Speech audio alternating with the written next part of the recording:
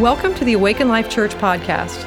For more information about our church, please visit awakenlifechurch.net. We hope you enjoy this message by Daniel Willett.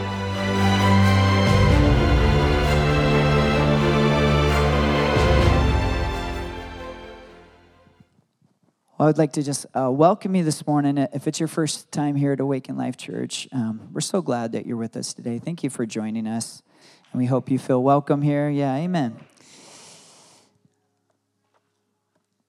I have a very short message today. Okay, good. I'm always worried I'm going to get an amen right there. There's no amens. Thank you, Jesus. I have a short message today, and the title of the message is Yada, Yada, Yada. So I want to talk to you about a very special Hebrew word this morning, and it's the word yada. So in the English language, we have over 100,000 words, but the writers of the Bible, they had only about 4,000 words in the Hebrew language at the time. And so in the Hebrew, the words have actually much deeper meaning. So they had less words, but their words tended to be a lot richer in the meaning, and they had deep, deep meaning in them. So the Hebrew word yada, if you were to Google that and look it up, it would say it means to know. But it actually means something much deeper than that. So yada means to know through relationship, to know through experience, to know through commitment, and through experienced loyalty, and it implies respect and regard. So it has a really rich, deep meaning. So I have 5 kids, and I've been through the childbirth process 5 times. And so I know personally, yeah. So I know a little bit about childbirth because I've been there. I could tell you a lot of things that happen medically. So I know about childbirth, but my wife, she knows childbirth, right? She has a different level. I got an amen over here, somewhere in this section. I got a knowledge of childbirth and some experience there, but my wife knows it with a deeper level of experience than I will ever know. Thank you, Jesus. And I believe the best relationships they're actually formed through going through hard times together and even going through conflict together, because there's a deeper level of knowing one another when you go through something together. How many know that none of us are perfect? So there's actually a comfort when someone sees your not so perfect side and they still choose to love you. And it actually bonds you closer because you actually know each other better, and we can have a deeper level of understanding and love for one another. And it's really powerful when we choose to love each other through our imperfections. How many know that Jesus knows everything about you? God knows everything about you. He's all-knowing, and he chooses to love you. He made a choice to love you. The Bible says that Adam knew Eve, and they gave birth to Cain. Now that word knew, it's the word yada. So yada implies intimate knowledge. So I want to ask you a question this morning. Do you know God? Do you know God? You may know who he is, but do you know him? Do you yada him? 1 Samuel 2:12, it says this. It says, Eli's sons were scoundrels, and they had no regard for the Lord. And that word regard there is the word yada. So the Hebrew says they had no yada for God. But here's the thing. They actually did know who God was. They were actually working in ministry. They were actually working in the temple. But it said they had no yada for the Lord. So they knew who he was. They had an understanding of who he was, but they didn't know God. Because knowing implies experience with him, history with him, regard for him. And they didn't have that. It said they had no yada for the Lord. So do you know God? Do you yada him? A verse that's just really on my heart lately is John 17:3. And it says, now this is eternal life, that they may know you, the only true God, and Jesus Christ, whom you have sent.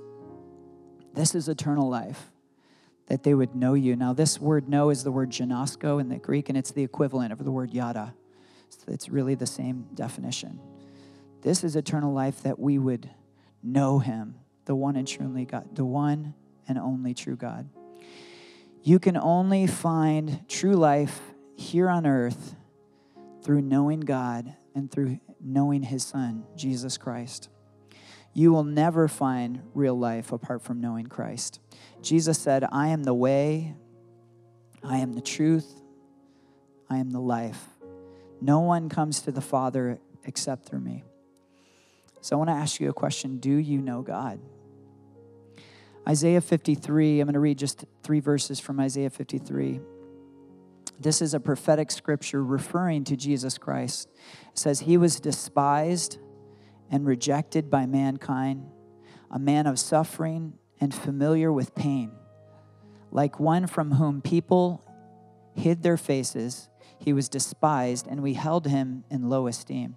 Surely he took our pain and bore our suffering, yet we considered him punished by God, stricken by him and afflicted.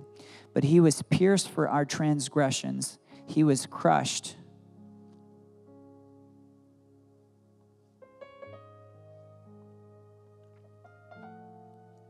He was crushed for our iniquities. And the punishment that brought us peace was on him. And by his wounds we were healed.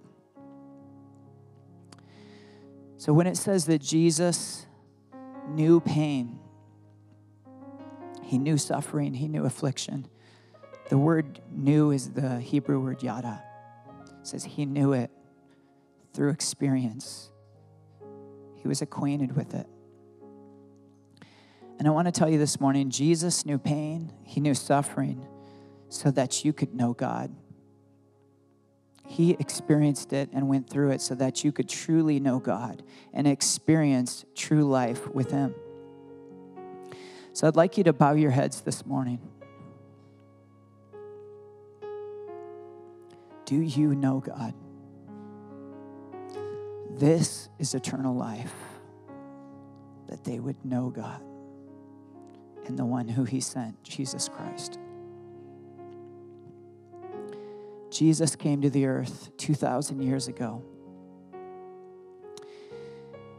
And he came to do many things. One of the things he came to do was to reveal God as Father. We didn't have a knowledge of God as a Father at this time. And he revealed God as a Father who loves his creation. One of the things Jesus came to do was to heal us. He healed the sick. He healed everyone who came to him. The Bible says he came to set the captives free. He came to give sight to the blind. But the main reason that he came was to die. You see, Jesus knew pain and suffering with experiential knowledge. And when he went to the cross, he took the punishment for your sin upon himself. This is why he had to go through that pain, because he had to pay the price for your sin, for my sin. He atoned for each and every one of us. He took your punishment so that you could be saved from hell. He took my punishment so that I could be saved from hell. John 3:16 says, God so loved the world that whosoever should believe in him should not perish, but have eternal life. God wants you to know him. God wants you to know him so badly that he gave Jesus to die, to take that pain, to be acquainted with grief and sorrow and pain so that you could know God intimately.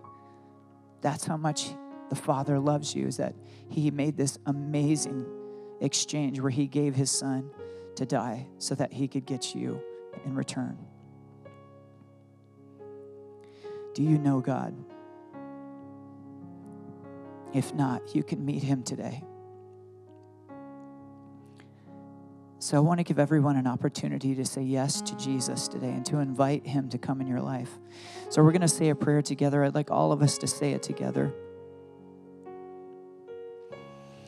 And there's no magic words in this prayer. It's not saying the right magic words, but this prayer is just simply gives you a opportunity to say yes. Yes, Jesus. If you're here today and you want to give your life to Jesus, you don't know God, but you want to know him, this is your moment. If you have maybe said the prayer, or maybe you did it when you were a child, or maybe you did it at some point, but you'd like to rededicate your life today to Jesus, this is the time to do that. To just say, yes, Jesus, I want to know you. Thank you, God, for sending Jesus. I want to know you, Jesus. So let's say this prayer together. Heavenly Father, thank you so much for loving me. Thank you for giving your son, Jesus, to die in my place,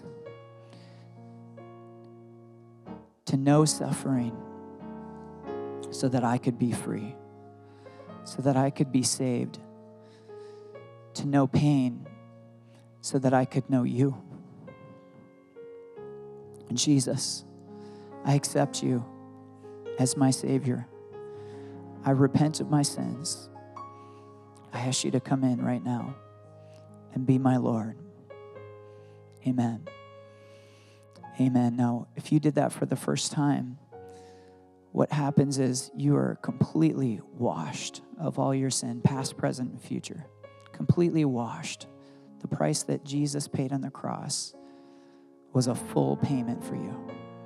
And it washes you. And the Bible says you're transferred from sinner to saint.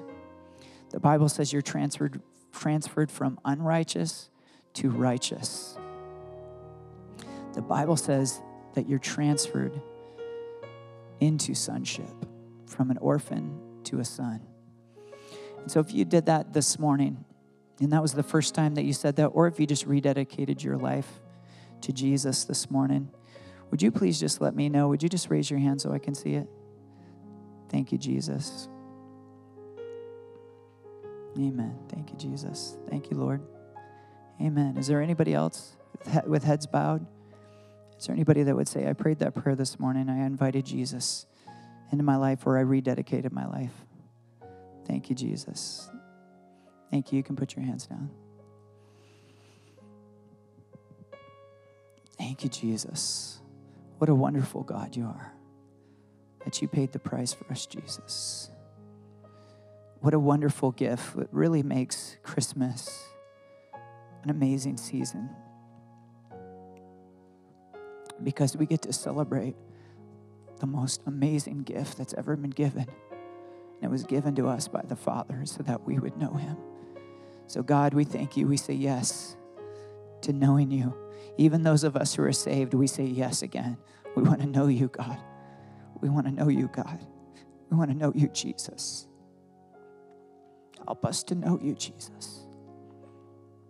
Help us to know you, Father. We love you, Jesus. Amen.